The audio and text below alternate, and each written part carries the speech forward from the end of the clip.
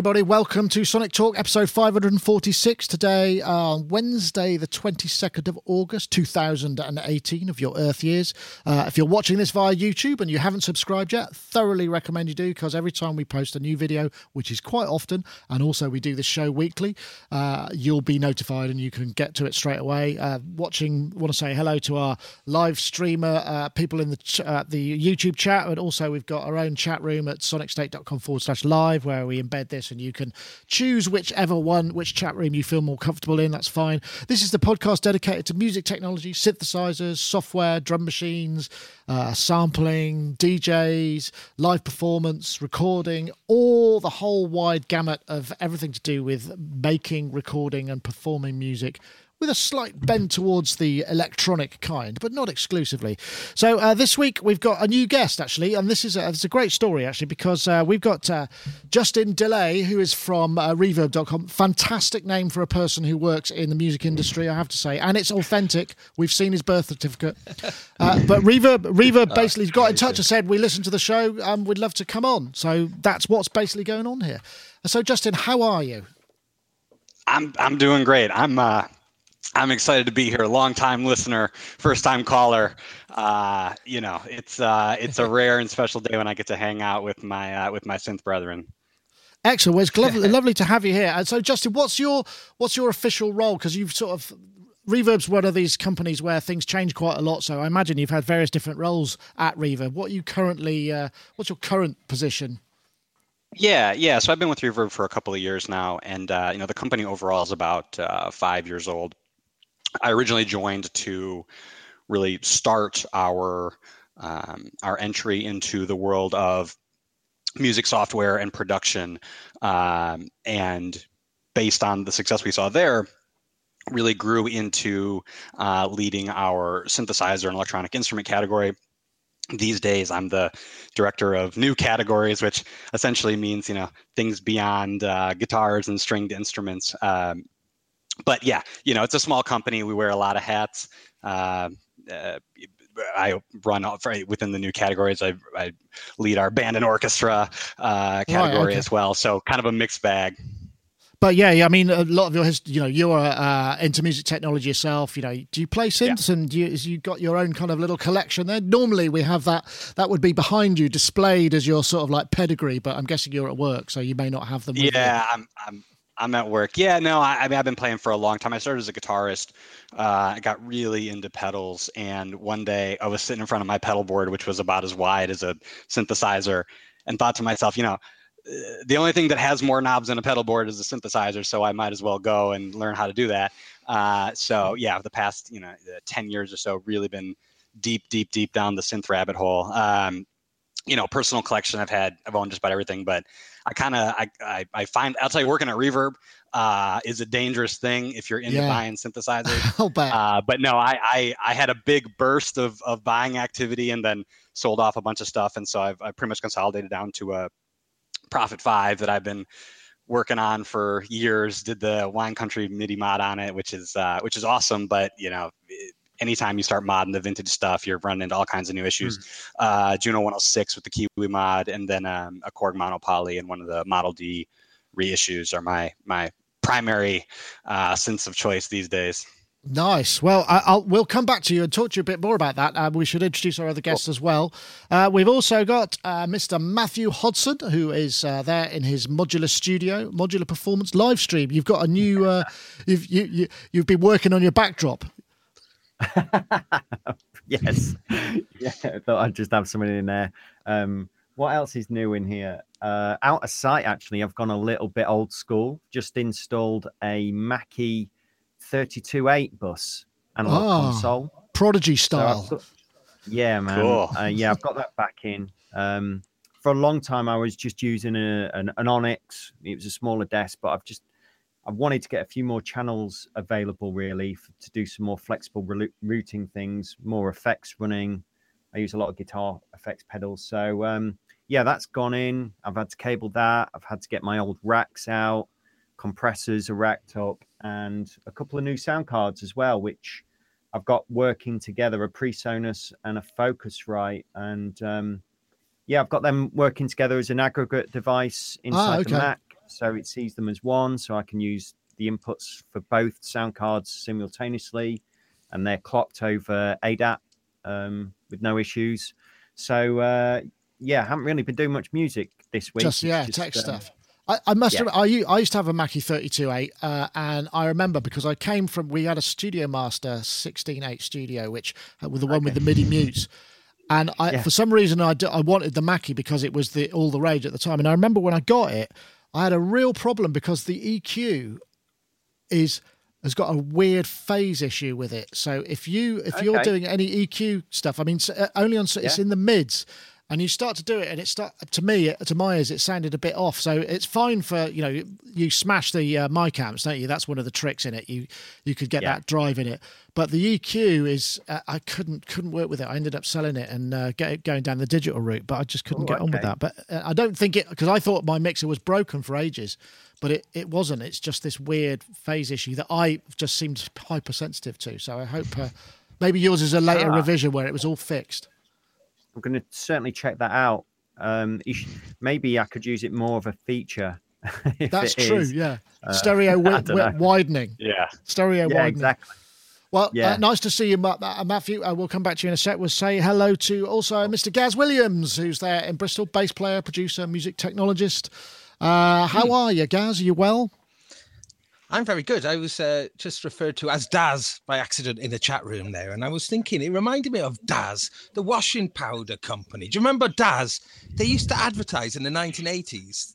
They would make your whites like a bluey white. Do you remember? Yeah. Like a bluey. And then people were like, we don't want our washing. We don't want our whites bluey white. We want our whites white. So yes, so they don't do that anymore. It was some kind of fluoro pigment that they put in it so that it would bring out the blue light. I think, if I seem to remember, that's a totally random fact. I have no idea where I got that. But Daz is short for Darren, not Gareth, isn't it? So.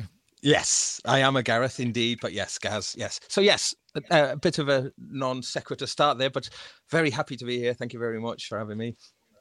You're most welcome. So I guess we were going to start off because obviously, I'm coming back to myself. Where am I coming back from? That's weird. What was I going to say? I've completely lost my thread of thought. Yes, I was going to ask you, Justin, about essentially that, working. Essentially, when I was a kid, they always used to have these kind of like yard sales, jumble sales at schools. And if you were able to be part of the organising, you go in with your mum, and you basically get the pick of the crop of all the bargains that were there before they opened the doors. I'm guessing is that one of the bonuses that you get for working at Reverb, or do you just get more advanced searches if you're looking for something specific yourself? Yeah, it's funny. We actually really don't get any kind of preferential treatment because it's a marketplace, right? So it's an open marketplace. Anybody can buy and sell. As soon as somebody hops on and lists a synth for sale, it's live for everyone. We don't get like any kind of preview or sneak preview of it. So draft versions of ads posting. Yeah. Yeah, no, I'm hustling just like everybody else, man. Right. So, Justin, I mean, one of the things that I was really interested in, because I know last year, I think we posted something about this, and this was that you do these kind of best-selling synths and drum machines of 2007. Obviously, we're still in 2018, and this I think this went out in December. Yeah, it was December the 4th last year. There were some interesting highlights there. One of the things I'm interested in is kind of what are the trends, because as commentators and posters of news, we say this is maybe a really good piece of equipment. We just assume that it's selling by the bucket load. But are there any kind of surprises as to what's trended, what's hot right now, and maybe used or secondhand? Yeah, sure. So, I mean, I'll give you a couple of high-level insights into the market, and then I'll dive into a couple of specific products. So, one of the things I think is fascinating because we're a used gear marketplace, we get to see really the entire history of the synthesizer category. And so one of the ways I love to look at our marketplace is by decade. And what you see actually in the synth category is, as much as, I think we all revere and dream about, the really vintage original generation products, what we really see is that there's a big spike in activity around the 1980s synthesizers. Not a big surprise. And then there's a real dormance during the 90s. Again, not a huge surprise. And then a real majority of the volume and the activity is really around products that have been made in the last 10 years. And, again, I think for the hardcore synth folks, like us, that might be a little bit surprising, but, I think really the majority of the market is primarily focused on products that you can buy new right now, even, really kind of modern current products. And that's a little bit distinct from other categories. If you look at electric guitar, we see a much smoother distribution over time, because frankly, a 1970s, 1980s guitar is pretty much the same thing as a 2018 guitar. I think in the synthesizer category and electronic instrument category, such a technology driven product, the products continue to evolve, and it looks like for the mainstream buyer, the today's models are really the best picks. So along that, and it's probably not a big surprise, but the Korg Minilogue it just continues to be the most popular synthesizer. And we see, what's really interesting about that product is we see a lot of crossover from other buyers as well. Korg Minilogue is usually the first synth that a guitarist is going to buy, or somebody who maybe was in the recording world and wants to add some new sounds to their studio. The Minilogue, and I'm just to be perfectly clear, like I have no relationship with Korg. I don't, we're just a marketplace, right? So I'm just reflecting what we see. It just seems like they really got the right combination of features, the right price point, and it just does great business. Not surprising there. The one that surprises me, and I think this will be relevant for our audience here, the Teenage Engineering OP1 is a really, really popular product on Reverb, and which is a little bit surprising, given the price point there. I think and the vocalness of the critics, how everyone's it's just a hipster totally. toy, and Totally. There are on paper there are several maybe strikes against it, but it just continues to. We can barely even keep them on the site. As soon as one lists, it's sold, within a couple days, maybe a week. And I think from my perspective, I think that really speaks to if you're interested in synthesizers, or you're interested in electronic instruments. If you close your eyes and you picture a synthesizer as having black and white keys, the Korg Minilogue is just the natural, I think, first purchase. If a keyboard instrument is scary to you, or you don't play keys, and that isn't an interface that is really welcoming to you, I think what we see, kind of this new generation of all-in-one groove boxes with the Volcas, the OP1, I think that actually becomes really inviting to a certain kind of buyer who says, I'm not playing keys anyway, so I don't really care. I just want to be able to push buttons. And even though the OP1, I think people, they write it off as a toy, but man, it is a powerful instrument. And Teenage Engineering as a company is just so, supportive of the product, and has just continued to really make it more and more since its launch. And we see it hold its value really well in the used market because of that. Yeah, I know. I think that's true. I know, Gaz, you're a big fan of the OP1. Something you said earlier there was really interesting to me, was you can chart the way that people you can chart their addiction to synthesizers by, I started off, I was just interested in guitar pedals, and now look, and you can just see, right, I went Korg Minilogue, then I got maybe a semi-modular desktop, and then I went right up into modular stuff. I guess, you don't necessarily get that, you get more overview sort of type stuff rather than, maybe delving down into kind of the real Secret Service level of personal data, right? Yeah. We don't track our users. We don't we don't get weird about it. I just look at it more in the aggregate. I like to better understand, just broader trends. I didn't know, Gaz, did you know that they were, I thought that they were still in short demand. I didn't realize they were still making and selling loads of OP1s.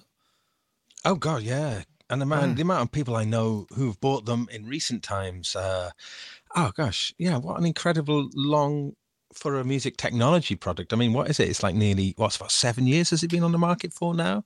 And, to maintain a price for that. And it was kind of on a technical level, quite underpowered when it first came out. I mean, I think it was like equivalent to a mobile phone from the mid-noughties, I guess, or something like that. I mean, I'm not entirely sure, but it hasn't received any upgrades like other products would need to sustain its lifespan. But Nick, is it all right if I just ask a question now? Yeah, of course, please do. This is a slightly this is a bit of a. It's kind of a warning. I've had a few people say to me that they've been ripped off on Gumtree in the UK now. I mean, I guess this is something, I think Gumtree may be elsewhere as well. But, and the thing is, I wanted to mention this anyway. So it's actually really handy having Justin here as well, just because I'm intrigued about what protection there is for the sale of things, synthesizers, especially, really expensive items. A lot of people wouldn't sell such, really other than a car or a house or something. But so what's happened in the case that, a couple of examples I've heard recently is that people have entered into buying quite expensive products. One, I think maybe both of them. No, one was an Ovation Peak, and the other one was an Electron Analog Rhythm. Now, these are two different people who've both come up to talk to me about this independently. So, I'm anticipating that it might be something that's going on. But basically, they'd been duped by the seller. Sent lots of pictures. Appeared to be very knowledgeable about the product. And then money sent. No product arrived, no further communication, gone. And both people have said to me that they were really, it's really interesting how the two stories were very similar. They were completely shocked by how authentic the seller seemed to be. Now, I think with music technology products, you need to know about them. It's quite easy to maybe to spot someone who's just kind of trying to bluff winging it. Yeah. So I wanted to warn people about this just because I'd heard these two stories in quite quick succession, just thinking that this may be something that's going on and maybe other people have had similar experiences as well. So with that in mind, and I guess this is the question, is what does Reverb do in terms of what has it got in place to try and give, protection both ways? Yeah, I think it's a great question. And, just zooming out for a second, why Reverb even exists, I can speak for myself, and I think I can speak on behalf of, the majority of our community. We really saw that eBay or Craigslist, if you're buying locally, those types of issues could emerge, where you've got sellers misrepresenting or uneducated sellers misrepresenting products. And we just knew we could do better. And I think, and it's not rocket science, but the company is built and managed every day by musicians, by gear lovers. And we really wanted to focus on the community aspect of this world that we're in. I mean, it's a small world, it's a big market, but it tends to be a pretty close-knit community. And we really wanted to push the community aspect and the reputation aspect of it really to the forefront. So on that, just kind of nuts and bolts, our largest team here at Reverb, our customer experience team, the number one qualification is that you actually do know gear. And so if there's ever an issue, and forget about even sort of malicious behavior, but sometimes stuff happens, right? Especially when to your point, you're shipping an expensive electronic piece of equipment. Sometimes things happen, and it's nobody's fault. But we really are very proactive in stepping in. If something's broken shipping, we'll take it back. We'll get it fixed. We'll work with the buyer or the seller. I can say just personally, I can't stand broken gear. It just breaks my heart. So I'm usually, digging around in the basement looking for stuff that needs to be fixed because we really care about that. And it's easy to say, and the proof is in the pudding, but more nuts and bolts. We offer shipping protection, we offer buyer and seller protection, and we really enforce a pretty high bar for our buyer and seller community.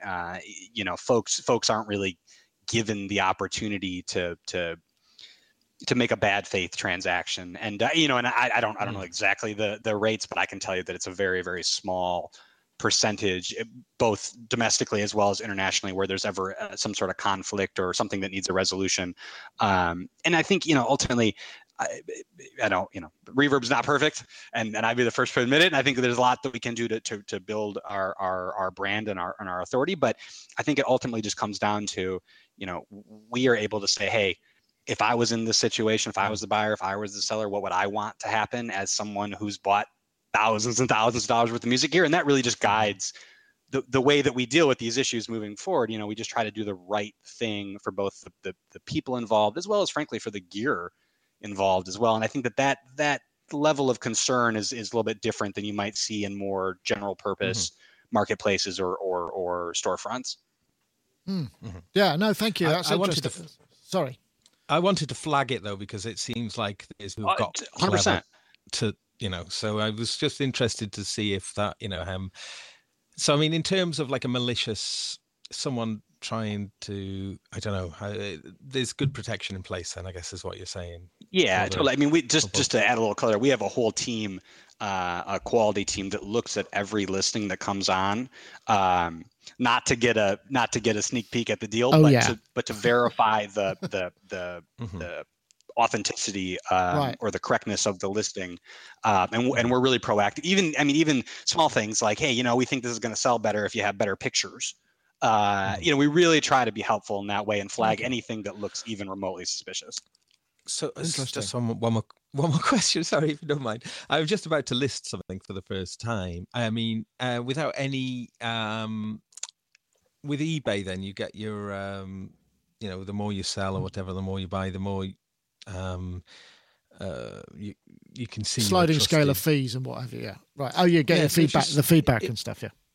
Yeah, if you're doing it for the first time, what happens there? If you're a first-time lister? First-time lister, yeah.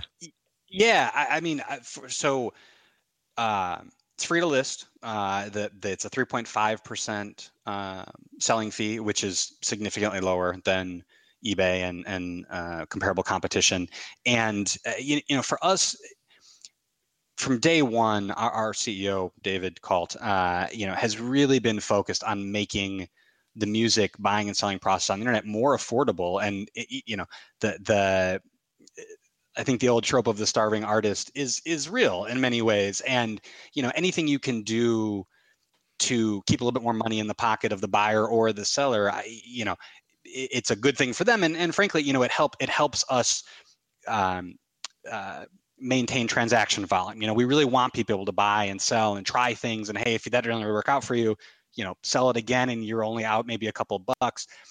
Because of that, we keep the fees low and we keep them really consistent for everybody. The person who is selling the old bass guitar in the closet that they're not playing anymore really is on equal footing to some of the largest retailers and suppliers in the world selling direct. And there's not a lot of preferential treatment. We do have something called the preferred seller program, where after you've sold a couple of items, there are some additional benefits that we overlay for free as part of the service. But that bar is set at a place where really it's attainable by most people if you're buying or selling even a relatively modest amount of gear. Excellent, thank you. I wonder if I could bring it back to some more statistical information, because sure. I'm really so say the mini log's doing really well. Are there any real surprises? Have you just sort of gone, wow, a specific niche or category that's just suddenly shot up? Because at the moment, guitars and that side of it seems to a fairly fallow. Certainly from a news point of view, there's not an awful lot of new stuff going on. So where are the hotspots in terms of music technology? Sure. So, a lot of the most popular stuff is exactly what you would think. We continue to see modular grow. It's about 30% of our market right now and continues to grow. And within modular, it's Make Noise and Mutable are the clear winners. There are several brands doing well, but Make Noise and Mutable, I think, have really separated themselves from the pack and just continue to do great business. On the vintage side of things, that's probably where I'm more of a vintage synth guy. I'm just lucky enough to be able to play in that world. But I guess it's kind of like a reverse surprise. I'm surprised that vintage isn't more popular. Having said that, what we see is the Juno 106 just continues to be, the archetype of a vintage synthesizer. Prices continue to rise on it. It's a top. I think it's in the top 20 of products on Reverb, to all products across every category. Really? Wow. Which speaks to which speaks to, two things. One, it just speaks to how many Juno 106s there are in the world, that we can just continue to see consistent supply and see activity there. The DX7 also continues to be a very popular vintage synthesizer. Prices are pretty steady there, again, because I think that there's even probably an order of magnitude more DX7s in the world than there are Juno 106s. But what I've been surprised, but I've been excited by is FM synthesis overall as a subtype.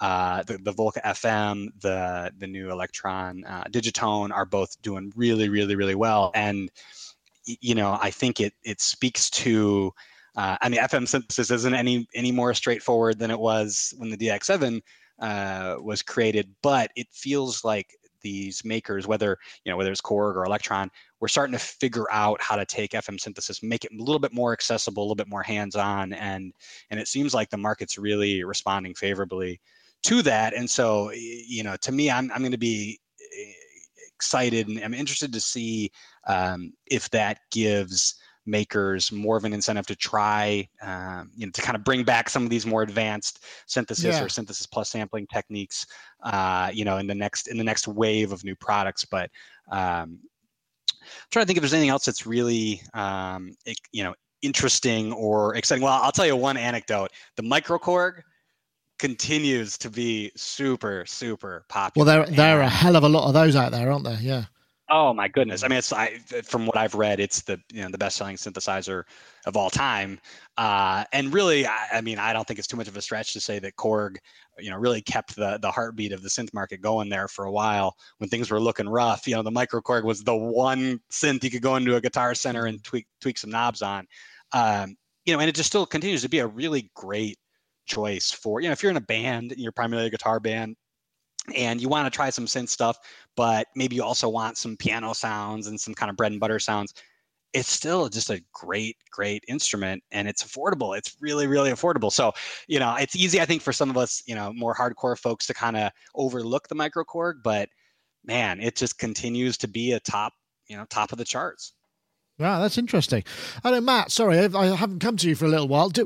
Does some of this chime with, because you're exposed to, you're an educator, so you see lots of kids coming in at the early sort of stage of their creative careers. I mean, what the sort of stuff are they looking to buy? Because they probably tell you a little bit about, I've seen this thing on eBay or secondhand. What should I buy it? What sort of things are they asking you about? Yeah, from the offset, one good, decent microphone, a decent sound card interface, stroke, mixer, the usual things. And then you get a split where you've got students who are after the kind of Ableton Push. And I think I remember Justin saying that they're quite popular on Reverb, the Push 2. Yep. So you get that whole crew over there who are interested in getting into that world because they see it as this other instrument that they can relate to, and it integrates with the software, and so that has a mass appeal. And then you've got the other side, the other spectrum of the students who are into collecting the studio gear, the outboard, the microphones, the preamps, and that kind of thing.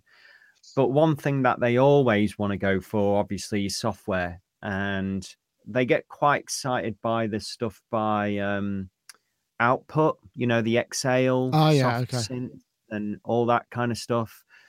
They're quite interested in all that sort of world, and getting their hands on those sort of plugins. UAD comes up now and then as well. Whether they should get into that world and start buying that kind of equipment as well. So it's quite multifaceted. It's quite interesting actually, and for me, I get to see what they're into and how things are reflecting in their eyes and their desires as music producers on a range of backgrounds and different music styles that they're making. It's really interesting, actually. Yeah, obviously they asked me, what are you using, Matt? What are you using for your compressors in the box, outside the box? So that word of mouth recommendation as well is a big deal, I'd imagine. Yeah, absolutely. And if I'm able to show them what I'm actually using by opening my laptop and we do tutorials and things like that and guide them through my methodology. I suppose part of it though is you're also showing them your methodology is reflected in your choice of equipment that you're buying. So we could all buy the same microphone or the same outboard or the same modules, but it's your approach to using all this equipment, isn't it, really, that puts your fingerprint on these, on your musical output, essentially. So I always keep that in mind with them. Just because something's become fashionable or has been fashionable, just think about how you're going to relate to that and how it's going to fit in with you in a meaningful way, really, if you're going to particularly start spending £200 or £300 as a student, Okay. Well, I'm going to stop things here a little bit. I'm just going to have a iZotope competition because I forgot to mention it at the beginning. So I'm just going to play the trail for that. So I just want to let you know about Vocal Synth 2, which is iZotope's latest suite of vocal processing plugins. Great new interface, new vocoder, new Biovox module for modeling the human vocal tract. More bands in the vocoder, loads more effects, CompuVox as well for glitchy computerized vocals. There's 5 distinct modules. They also deal with pitch correction and harmonization as well. More presets, more control, more vibe. There's more effects as well, which you can now read. Or if you want to check out Vocal Synth 2 for processing your vocals or any other instruments, but for that matter, do head over to iZotope.com/vocalsynth and check that out. And we have a competition winner from last week. We've got somebody called El Toro at El Toro the Band, which sounds like a pretty serious. I like that. It's a very strong name. They say there's way more in 5 vocal tools, and I'd really like to get my hands on. And so El Toro the Band, if you get in touch, you've won Vocal Synth 2, and iZotope will get in touch and let you add it to your account. We've also got another competition this week, and we're looking for the hashtag vocal treatment, which is one word, the hashtag vocal treatment and the hashtag VocalSynth2. And if you tweet that and you do at Sonic State and at iZotope Inc., just by putting that in a tweet, you will be able to enter the competition for next week. And there's plenty more characters, so add some other stuff. We're always interested to hear what else you've got to say. And I know that iZotope follow the tweets as well, so please do. I want to say thank you very much to iZotope for sponsoring the show with a prize. So the other thing I was interested in, so Justin, do you see, say for instance, there's a big TV performance and somebody's using, I don't know, a Nord stage, or do you know what I mean? Do you see those sort of spikes in sales and interest rapidly? Does that sort of thing? Yeah, that actually is a really interesting question, and I would say at a high level.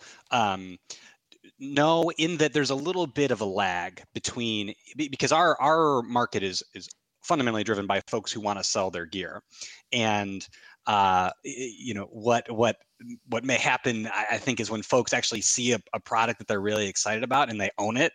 It may actually encourage them to go plug it back in and play it some more. Yeah. So it's usually fairly lagging, and I think is. Further, even from our own content, our Reverb as a brand, we really focus on trying to show people how to use this stuff and make a lot of content. Even our ability to really shape the market is somewhat limited, which I like that dynamic. I think it speaks to a fairly informed user base or an informed community where they're making their own decisions sort of beyond what they're hearing or seeing. So there usually aren't like big runs on products, but I can tell you one thing that occurred. I don't know if you guys caught this, but oh gosh, now of course I'm drawing a blank on the very, very famous singer-songwriter with red hair that wears glasses. Ed Sheeran. I'm blanking here for a second. Ed Sheeran, yes, thank you. He last year when I don't know if you guys saw this, but he was using a really, really interesting big foot pedal looper. I think it was on the Grammys, and it was a pretty buzzworthy product, and it just exploded. We did a quick article on it, and it just exploded. Like everybody on the internet got on the internet the next day and Googled, Ed Sheeran looper ? So I mean, there definitely are those moments, those moments where something will break through in pop culture. A couple years ago when Stranger Things first launched, we did a whole breakdown of the sounds of Stranger Things, and that just erupted because it was like those kind of classic synth sounds hit the ears of a mainstream audience for the first time in a long time, and there was just this explosion of interest in anything Stranger Things related. Any synth you could play the theme on, it was a good YouTube video for a good 6 months there. Yeah, no, that makes a really big difference. And I mean, I get, we know from we don't get information, we don't get sales data, but often we might do a review of something and then we'll be in touch with the manufacturer later and they say, just ask the question, did you see a spike in sales? And they go, yeah, we sold like 70 units or however many based on just after that. And that's always makes us feel kind of good that we're able to advise. I mean, obviously I'd love to get kickbacks for all of that, but it doesn't work that way, unfortunately. But yeah. Ultimately, that's the sort of thing that really, you see you can see what sort of effect those things have as well. I suppose sorry. Oh, I was going to say, I think the nature of synthesizers and electronic instruments, beyond the sort of advertorial aspect of it, I really think that the average buyer can benefit from, a couple of minutes of just breaking down how the instrument works, what the cool features are, regardless of whether or not it's a sales pitch, because they're different, they're unique. Each of these instruments, that's part of the fun of it, is they each have their own sort of philosophy and way that you're going to use it, which is a little bit distinct from guitar. There's a lot.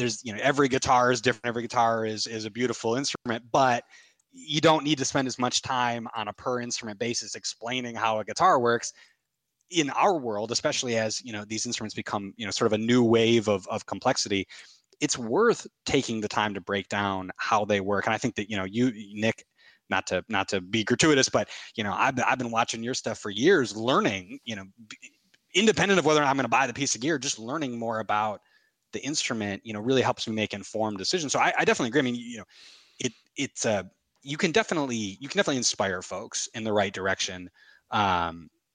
And with us, we're not an advertising business. We don't make any money off of that. We only make money when something sells on Reverb. So it kind of frees us up just to make the kind of content that's really, educational first, I think, and then sort of sales pitch second, third, or never in the content itself. Yeah. Absolutely, because you do make a lot of your own video content as well. I've seen quite a bunch of that. So I think what we might do is move on to one of the topics that we got lined up. I'm sure there will be other snippets of Reverb-based information that we can drop in as we go on, because it's quite an interesting one. So this was a video that's just been put out by Novation, and it's to do with the kind of history of the Launchpad and the whole kind of concept of the light show and how it really became big, because my music upbringing was pretty conventional.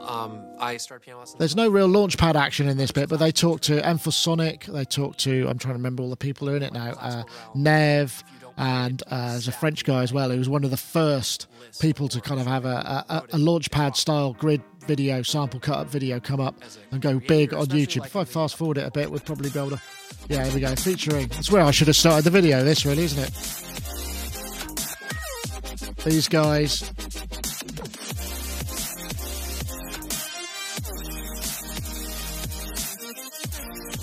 Madion, I think he was the first one. But it's just a really interesting approach. And I was just looking, because I wrote an article based around this. And so some facts about the Launchpad. Launchpad, obviously, it kind of came out of the whole world of the Monome, which was, or Monome, I don't know how you provide it, which was the first commercially available, shall we say, grid-based controller, 64 pads. And then Novation kind of went with that and made it more mass produced. And the Manion guy, he posted it was Pop Culture, I think it was, which was cut ups of loads of his favourite tunes, and it was kind of really advanced finger drum. 45 million views, and then Masonic did Weaponized or Weaponizer, I think it was, and that's done about 45 million views, and they blew up enormously. And so those things have really sold and influenced a whole generation. I mean, now everybody's doing it. It's not an exclusive Novation thing, but I think they were sort of one of the big enablers for this kind of grid technology to come into the hands of the masses. And I think that's the thing that's quite interesting.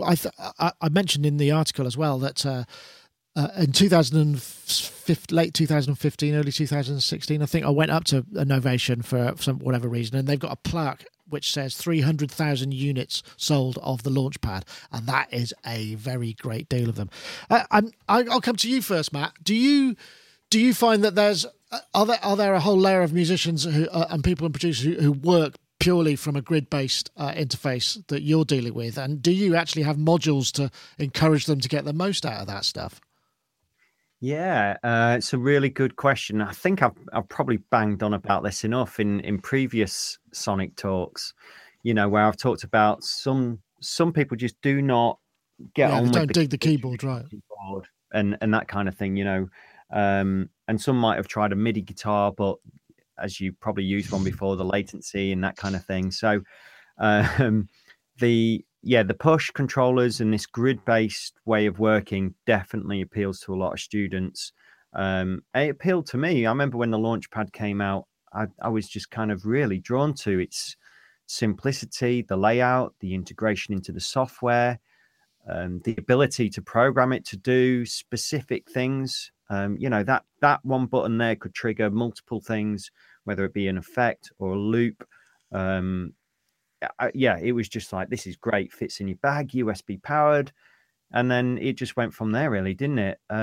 We do have specific modules on the course that I run at BIM for this kind of compute music performance and production. I do one actually called Compute Music Performance, where students actually create a track and then they have to look at how they would play that live on stage. That's an interesting exercise.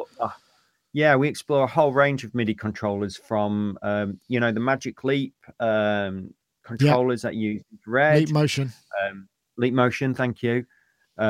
We use, normal MIDI controllers, Ableton Push, or the Akai kind of MP K40s, that kind of thing. And we weigh up the pros and cons over, do you want a slider for this, or do you need a dial for it? There's some things you can do quicker with a touch of a button, obviously, rather than a dial. You can do faders, can be really good because you can switch them really quickly.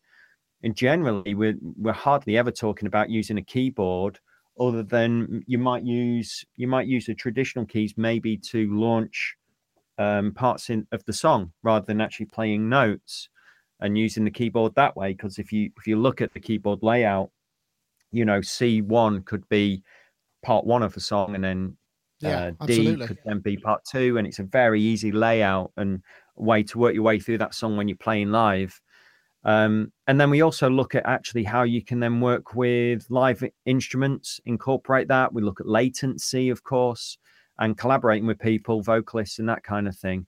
It's really, really interesting, and it's really fun to see what they do and what they get up to. They do everything from taking something like an SH-101 and shoving it through a load of distorted guitar pedals and making a big wall of sound, and just pumping that into a computer and side chaining it.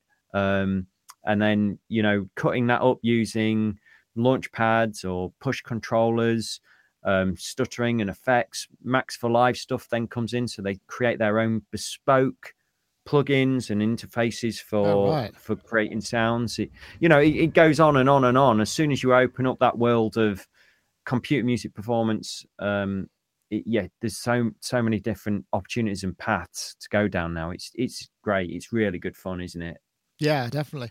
Gaz, I think maybe the Launchpad was really tied in with the rise of Ableton Live, didn't it? Because that was the thing about it. Yes, it's a dedicated MIDI controller, but it was more out of the box designed to really integrate with Ableton itself, the grid for the grid and that side of things, right? Yeah. Absolutely. And there was, of course, the Akai APC 40, which I think came out before the first Launchpad.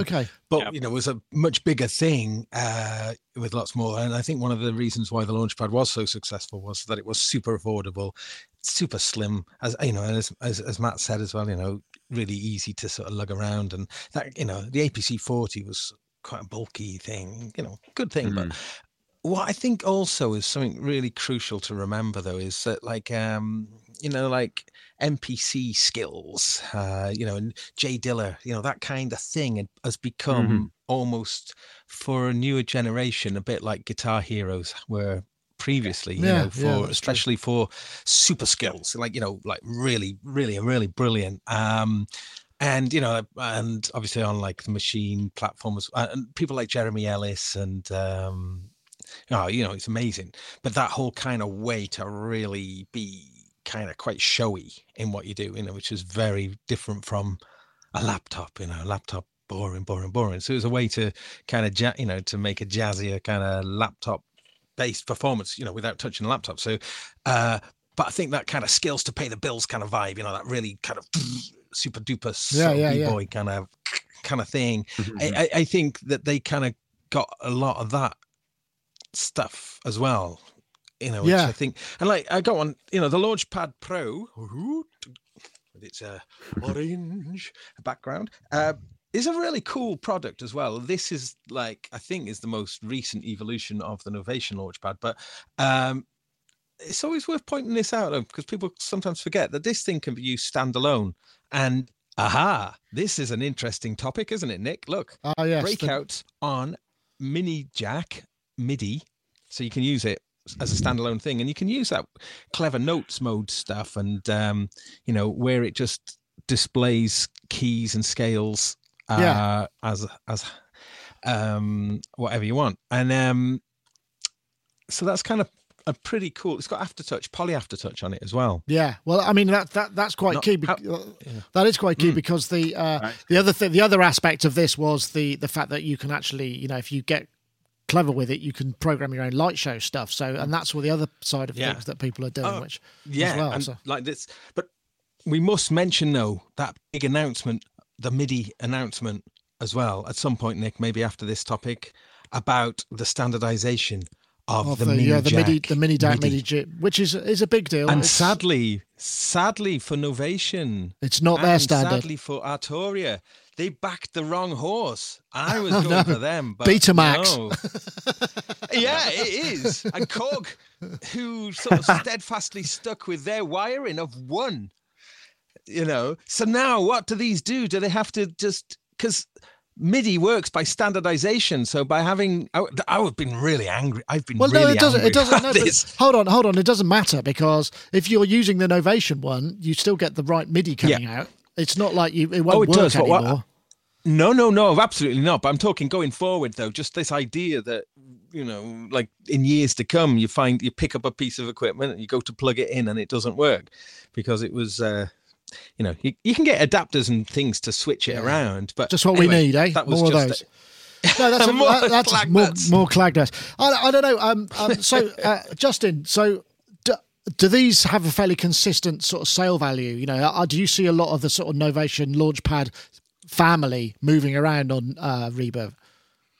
Yeah, for sure. Yeah, I mean the grid controllers just as a subcategory, just continue to grow in popularity, right in lockstep with, I think, their adoption, across more and more musical styles, and just to kind of recap, everything just from basic clip launching up to a lot more virtuosic performances. We had a fantastic artist named Jonathan Stein in last year on the Push. And he just ripped. I don't even know how else to say it. It was just a virtuosic grid-based performance. And I think as these devices become more expressive, and the price points continue to drive that expressiveness to lower or to a wider audience, you're gonna see. I think that it was said exactly right. It's the sort of 21st century guitar hero is the grid hero. I really think that the grid is the instrument of the 21st century, and I think that Ableton deserves a lot of credit for that. But it feels like we've sort of Ableton said, hey, let's think about things non-linearly. And then Novation and some of these hardware makers said, okay, let's just think about this as a grid, as an interface. What can you do with a grid? And it's much more approachable, I think, for a lot of folks who, again, you see black and white keys and you think, nope, I don't know how to play piano. But you see a grid of buttons and you say, I don't know what that does. I'm just going to start pushing buttons. And it might trigger some beats. It might play a note, and that sort of non-linearity of it all, I think, draws people in. And yeah, I mean, we continue to see, they're holding their price points. Like, it's such a good thing to buy used. You can save some bucks on it. They're pretty durable. And it's a really cool thing just to add, especially if you're a laptop producer. And I'm not trying to sell anything, but just from my perspective, if you're a laptop producer and you're proficient inside of your DAW, you're proficient inside of Ableton, it is such a breath of fresh air and a game changer to even plug in one controller, one device into your computer and start going more hands-on. And I really think for a lot of people, the grid controller is the right first step out of the box back into the world of physical interfaces. And it just continues to be I think really the meta trend that we're seeing across the kind of MIDI controller category is the grid. We were talking a little bit at sort of pre-show. I mean, you were saying that the Push 2 is actually, or the Push stuff is doing well. I mean, in comparison, is Push actually doing better in terms of volume, than the Novation stuff? I'm not sure how you measure that particularly. Yeah, no, from a volume perspective, the Launchpads do better. I mean, it's just a price point perspective. And I think as they've expanded that line, there's the Mini and there's the Pro. They've really figured out, I think, how to hit a couple different segments. The Push is a bigger investment. I think for a lot of folks, like you kind of need to make the decision, like, I'm all in on Ableton to really to buy the Push. But the thing with the Push is that it holds its value, which is why it's so popular. When we look at sort of top products overall, Launchpad is doing higher volume, but because the Push used holds its value so well, it ends up at the top of the charts. But I mean, really, we even the launch key, the Novation, the keyboard, the Novation keyboard with just like 2 rows of grid buttons, we got one of even those. that does really well. That's interesting. I think I think the thing that the grid itself is a great idea. I think the problem I have with it is it's that combination. I've always liked the look of the APC 40 and the APC 40 Mark II, just because you've got so much more hands-on, and you see a lot of those people like loopers like Claudio and various other people who are using that as the heart of their center because they've got Push, but they've also got that for with all the rotary encoders. It really makes a big difference for that additional hands-on, because when you're playing live, you need to reach for something, don't you? Sorry, Gaz. Yeah, well, don't forget that with the Launchpad, they did innovate with that amazing thing where you can kind of go, you put it into volume mode, and then you hit. And depending on how hard you hit it, you can control how fast you make the fader move. So if you want it to mute straight away, just a really hard tap of it will make it just go, but like a slow tap will make it slowly fade. And I mean, that is something I haven't really seen replicated anywhere else, and is a really cool function, actually. You can do that across all the parameters. It's quite fun if you've got lots of macro setup and just sort of punch away kind of randomly. So, it's kind of interesting, isn't it, how they've developed that grid into, this is a new area of performance, I suppose, isn't it? Something that we wouldn't have, envisaged years ago. And that's right. And the Launchpad is a I'm still not totally gridded up, but it definitely is useful for some things. I think we should probably try and move on to another topic while we've got the momentum. This one was interesting. This is a guy called Tony Longworth, who's just done the soundtrack for this motion picture release purely on Core Gadget on iOS. We posted an article on it, and all the cues are listed. And what was fascinating about this is he was very specific. It was only using Gadget. It's a kind of horror, thriller, action film. Obviously, it's quite dark in places, but just the very fact of that is quite an impressive thing. And, I know sometimes we get criticised for not doing enough iOS, sort of maybe outside of the podcast. I mean, either you talk about it too much or not enough. It's really hard to tell, which one is the correct answer to that question.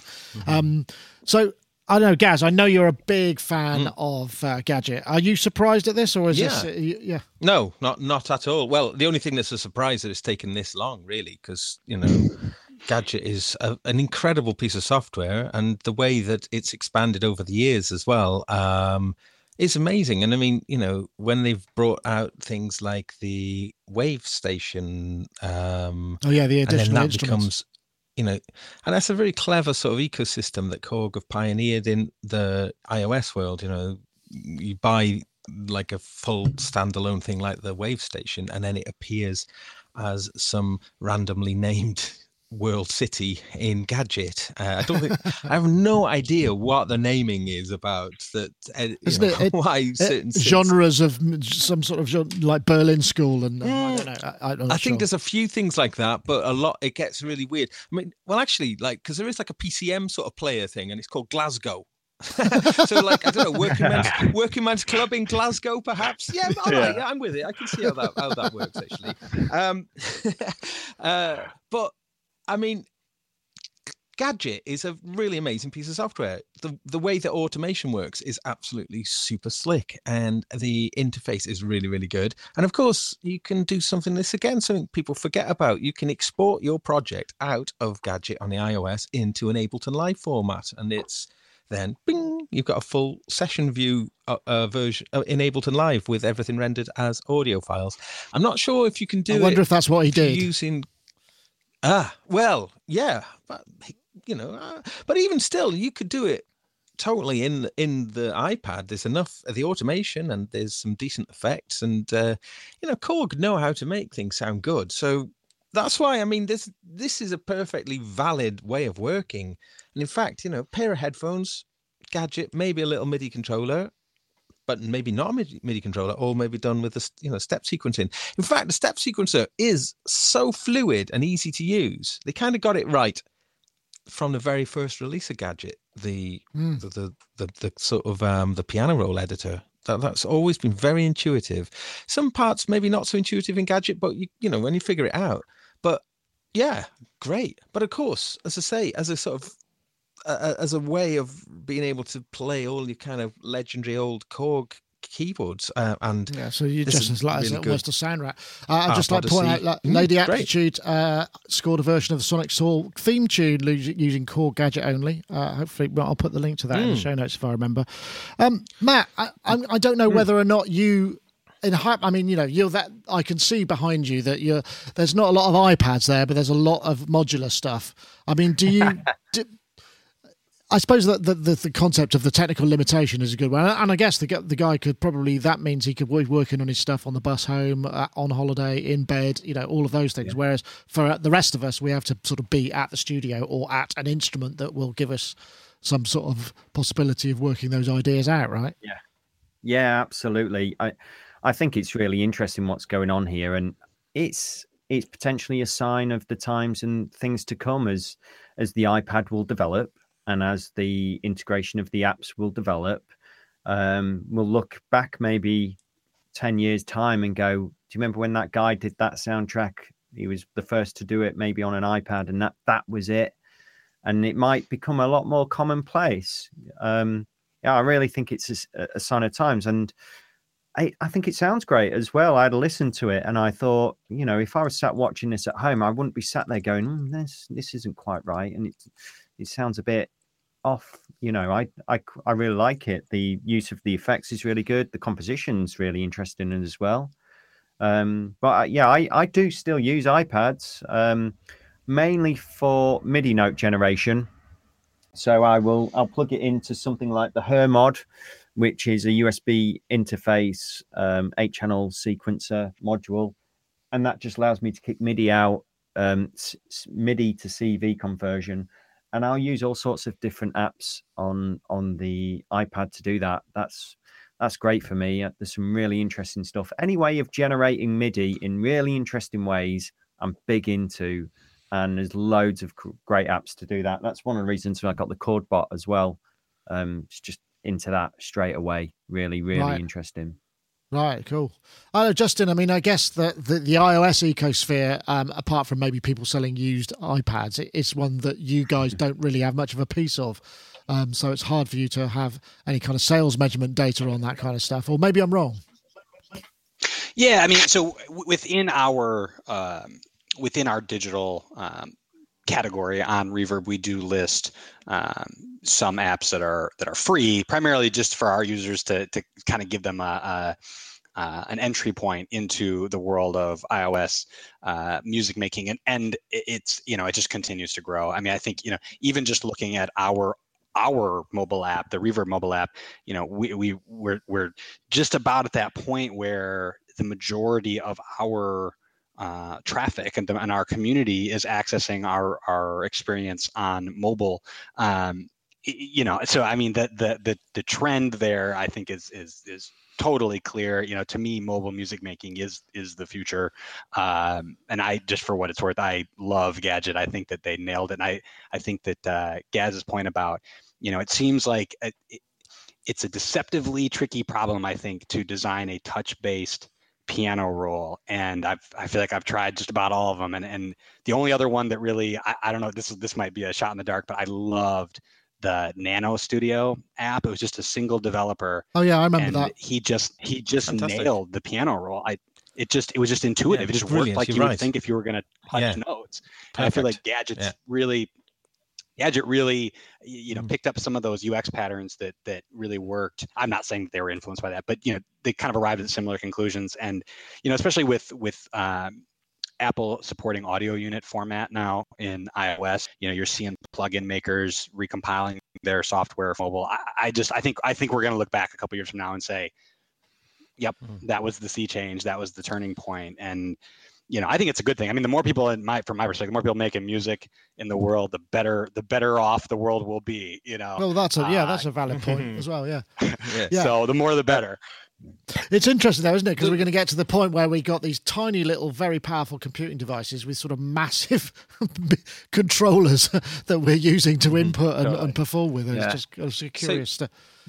One other little thing we forgot to mention, though, you see, just that Gadget runs on the iPhone as well, and the thing called the Gadget Cloud kind of synchronizes across devices. I'm assuming that does to the computer version as well. That's cool. But the Gadget, so that's the thing as well, isn't it? It can go with you, like on the phone. So that's well, they're not the first to do that. The Reason do that. No, of course they're not. But maybe their integration is just a better approach. But yeah, but there is that thing as well. The Ali, what's it called? Ali Hooper. I've never used it actually, but that's built in. So that's a whole community of there's a whole ecosystem there, isn't there, of people sharing music and sharing parts and putting elements in. So so they've embraced like a social media aspect into it as well. I mean, you don't need to go there because I guess that would send shivers of fear to a lot of people. But it is interesting, isn't it? I mean, because looking at it, I mean, Korg are one of the.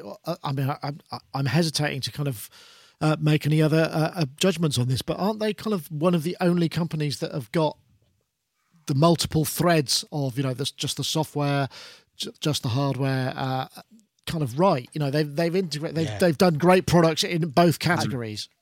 I think they're the only company who successfully got the iOS thing right out of the big ones. Roland do support apps, and they've dabbled in other things, but not anything quite as succinct. And the Korg conversions of the iOS as I mentioned about the Wave Station, they're not just straight recreations. They tend to sort of take that and then open it out. And like the Wave Station one is a really interesting one, the way it allows you to get into the nitty gritty of wave sequencing, which would have probably been horrid on the original one. So actually, because it was quite an interesting thing. So rather than being really purist in their return to their classic sense, they've kind of actually used the format to expand on. So, so kudos to them in that way, really, as well, to be fair. Yeah, absolutely. It's a workflow thing at the end of the day. I just can't see a lot of people that I know, and I still write for TV and adverts, going out and just doing this on an iPad and switching it up right away. There's particular tools that we all use, go-to plugins, and that make certain jobs easier. Yeah, exactly. Yeah, absolutely. It's a workflow thing, and these things just take time as a tide of new composers and producers come in who will start embracing this technology a little bit more, because an iPad and to buy the core gadget is far cheaper than going out and getting a Mac and loading it up with a load of contact instruments perhaps and all that kind of thing. So accessibility for the new composers will drive forward this new wave of composition, I suppose, and work ethic. Yeah, I suppose that's the thing. I mean, as you become, Tony Longworth is actually he's been doing it for 25 years, so he's kind of gone around it in a slightly different way. But I mean, somebody who's starting off is like, well, this is all I can afford. This is the limitations I'm working with. Yeah. As you find that you've got to do more and more of this kind of thing, you tend to buy things that you think will make your job easier and give you more time on the job rather than figuring out how to do the job, I suppose. Yeah, if that makes that's sense. Right. And I know I've got the hardware sat behind me, and I do stuff with adverts, and I will just use the modular and I'll record stuff down, but I'll make notes. And if I need to do retakes or change timbre of stuff, I can do that. I can patch something up pretty quick and get back and record that down or make edits within the box. So that's how I work. I'm just pretty quick at doing that, and it's a preference to just quickly repatch up a few oscillators, get that sound back, re-record the passage down, and re-send it off. That just, for me, that is so quick compared to if I was to get an iPad, load up the app, and that wouldn't be so quick for me. So right, no, what interesting. works for you again, Exactly, whatever works for you. We're nearly at the end. I did want to just get this in quickly because it's just such a bonkers piece. This was something I found. This is where the Facebook suggestion algorithm actually did do something useful for me. It doesn't often, but this was the 33 photographs of the Pink Floyd concert in Venice on a massive floating stage in 1989. This was Vintag.es, so vintages, I suppose, and. Looking at the kind of this concept, so basically what they did is they, by all accounts, and this is allegedly in all of those sort of disclaimers, they managed to obviously the person in charge or high up in the Venetian council was a Floyd fan, so they managed to basically bribe their way into getting this massive floating stage, create this ridiculous 250,000 people they reckon showed up for this gig. There was no provision for sort of toilets or catering or accommodation, and they just plonked this massive stage in front of the San Marco and did a gig. And it was televised to 20 million people, or 100 million people, they reckoned it was. And that's in 1989, so that's a lot of people.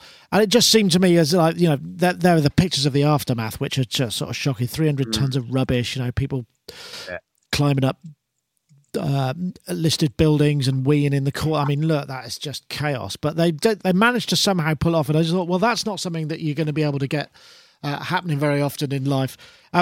I don't remember anything about this because I was never really a Pink Floyd fan, so I can't quite fathom it. I know there are lots of. I was talking to Rich Hilton about this because he said, Chic have done floating gigs and they've done town hall free gigs and stuff, but all of that stuff is very well managed now. You can't just sort of turn up and do something on that scale anymore. I know, Gaz, you are a Pink Floyd fan, or have been, certainly. So I'm guessing. Did you know about this one? Yeah, don't you remember? I mean, I'm surprised you forgot about it. It was sort of so televised. No, I just remember the wall. Yeah. And I was just thinking about like that concert, how all those people, were singing along to certain songs and then just kind of slightly irritated whilst all the stuff off Momentary Lapse of Reason was going on because all these horrible tunes, and then get back into it again when the other songs come on. But yeah, it's great fun. I remember this. No, I remember it well. It's I just can't imagine it ever happening again. I mean, it just seems like it's for free, No. For free. Well, yeah. Oh, hold on. Matt has a. I can think of one thing that's happened since. I was thinking about this because you're right. You could never think of anything happening like that again. It wasn't quite in the water, but it was close. But do you remember Fatboy Slim played on Brighton Seafront to a free concert? And that's right. There was nothing. It was the same sort of thing. There was a handful of police. There was no toilets. And then there were people literally standing in the sea as the tide was coming in. The space that all these people had got smaller and smaller, and it was absolute chaos. And you just think, yeah, nothing like that surely could happen again. That did happen, but I'm pretty sure now that wouldn't happen again. No way. No, I can't imagine. I remember playing it at the Llantrisant Free Festival in 1996, I think it was. And I think 2,500 people were estimated to come, and 25,000 people came. And the security was the Hells Angels doing the security, the Berserkers, who are I'm quite pleased to say they've actually disbanded now because they were quite naughty. But yeah, and it kicked off. We were playing a gig, a massive fight kicked off as well. It was I always remember seeing this guy, he had his arm in plaster, he's just mashing it into someone else's head loads of arrests. 4 or 5 people went off in an ambulance. Oh my god. It was yeah, but that was complete chaos, because I was thinking when it reminded me when I read about this within the show notes. I remembered about that Llantrisant thing. Really, I mean, it's gone down in Llantrisant legend now. But free people caught wind of it. Just lovely day. Just everyone. I suppose we get connected and booking the power of the brand and stuff. I don't know, Justin. I mean, imagine you don't do tickets, do you, on Reverb? I suppose free tickets wouldn't make any sense, but. No tickets. No, I mean, I was just gonna say, at a totally different level, I'm active here in the Chicago scene, and the conversations, at least at the local level these days, are all about how do we do non-traditional gigs? How do we, if we are playing that venue, how do we incorporate lighting, or how, it just seems like it. Even at the local Thursday night level, folks are really trying to push the envelope of what live performance can be. There's a band out of Detroit called Adult that just played their album release show in an airport hangar, and it was, I don't know how the acoustics were in that airport hangar, but they were able to really generate yeah, right. They were able to generate some really interesting buzz and some attention for themselves by purposefully playing with the venue. There's a band here in Chicago called Hyde that did a series of kind of pop-up gigs in cemeteries, of all places. So I feel like it's certainly no Pink Floyd, but it really feels like the pushing of the envelope in terms of what the live performance is, where it is, what the experience is like, just continues to innovate. Do you think there's some aspect of it? Because I mean, it's like also a compensation for, I don't know, either the technical nature of the music, where, I mean, Pink Floyd I don't remember them being renowned as individual show people, but the show itself was always on a grand scale. And obviously with some music which requires, laptop use or whatever, where the focus is on the performance and you can't really kind of project your personal performance, you try and compensate by putting on more of a show and more of a spectacle to make that into something. So we're seeing more of that, and also the technology enables it to be able to be done without having to have a lighting truck and 15 lighting guys or whatever. You could, like you say, you could run it off. I mean, you were saying, Justin, that you run the DMX lights off. You're able to live show from the old computer while you're doing the clip launching and all that as well. Yeah, I mean, just to go back to the point you just said, there is, having played in rock bands and the sort of built-in entertainment value of seeing 4 or 5 people all playing together, you just lose it. It is not as exciting when you're got a laptop and a couple of guys or gals up on stage. And so from day one, I pushed as hard as I used an Octatrack for a long time, and finally I was like, if I'm going to use a laptop, I'm going to maximize what I can get out of this, and went down the rabbit hole of Max for Live and DMX converters and everything. And you have to do something. You have to do something to differentiate and to add scale and drama to what is otherwise a fairly static performance. And I think that the synthesizer and electronic music folks are pretty plugged into that at this point. Every local synth show I go to, somebody's got a strobe light or a fog machine or something. But what's been interesting to me is there's actually a really great hardcore band here. One of our employees plays in it, and he came to me, and even he was like, I wanna add lights to our setup, and this is a pretty traditional hardcore band, and we actually were able to put together a pretty cool foot controller based rig based on some of the new products that I believe it's Chauvet is how you pronounce it, but even the lighting companies are starting to get hipper to how do we make it so that a bass player could turn on some strobe lights during the chorus of their song, and it's just, it works. I'm pretty sure that a couple of years from now everyone's going to have lighting rigs, and we're all going to be debating what the next innovation is. But the technology is becoming more accessible. It's more affordable. You can buy the stuff used. That's not a reverb plug. It's just true. You can buy the stuff used and save some bucks there, and you next thing you know, you've got a dramatically more interesting live performance. Yeah. By just plugging in some lights. Yeah, absolutely. I think that's so important. For those of us who are on stage with just a laptop or even just a small modular system, having that visual aesthetic is so important. Having your logo up there just before the start of the stage with your socials on and that kind of thing. We use Resolume Avenue. We load a load of clips into that, which we can launch in real time from MIDI controllers. Some of it's pre-sequenced, but some of it we can integrate with. And then on top of that, there's the layer where you can obviously change color and hues and saturation and add delay effects on the visuals and make it all really trippy. Again, that's just a whole other layer. And I think it's so important to have that out there as for those of us who are producer performers, definitely. Yeah, totally with you on that one, Justin. Yeah, and I mean, I think I'm familiar with Resolume, but even just to riff on what you just said, the day I figured out that I can draw automation curves for my RGB values for my DMX lights, it was like, it was just a whole new world. I realized, I was like, oh my gosh, I'm doing like color synthesis and sequencing in real time.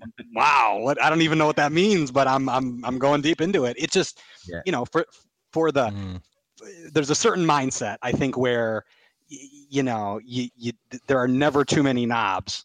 I'm already looking at new DMX lights with the 20 channel version now up from my 7 channel version. It's just another mode of creativity. And I think that,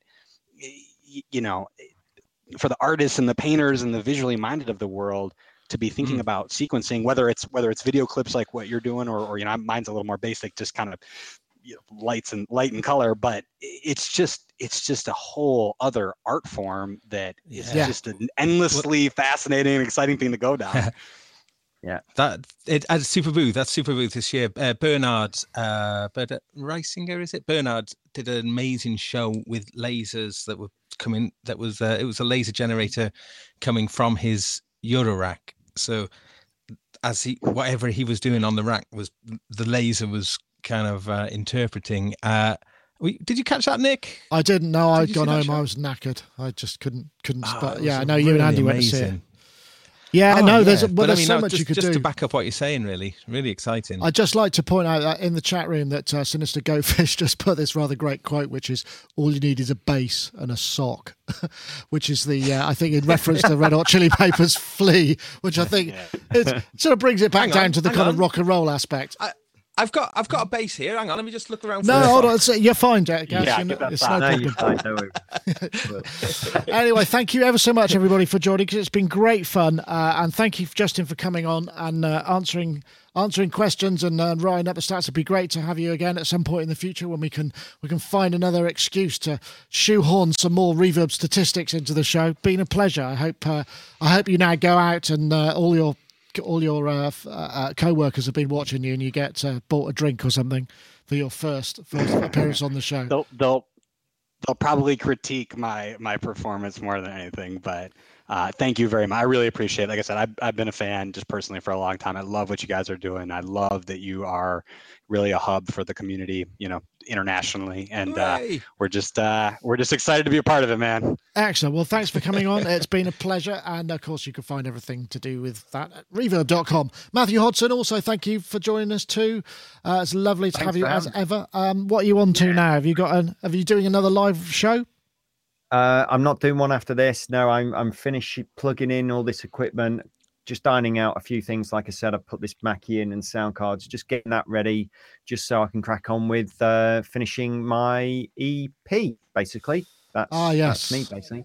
But thanks very much for having me, and it's been great chatting to everyone in the chat room again. Pleasure as usual. Thanks, Nick.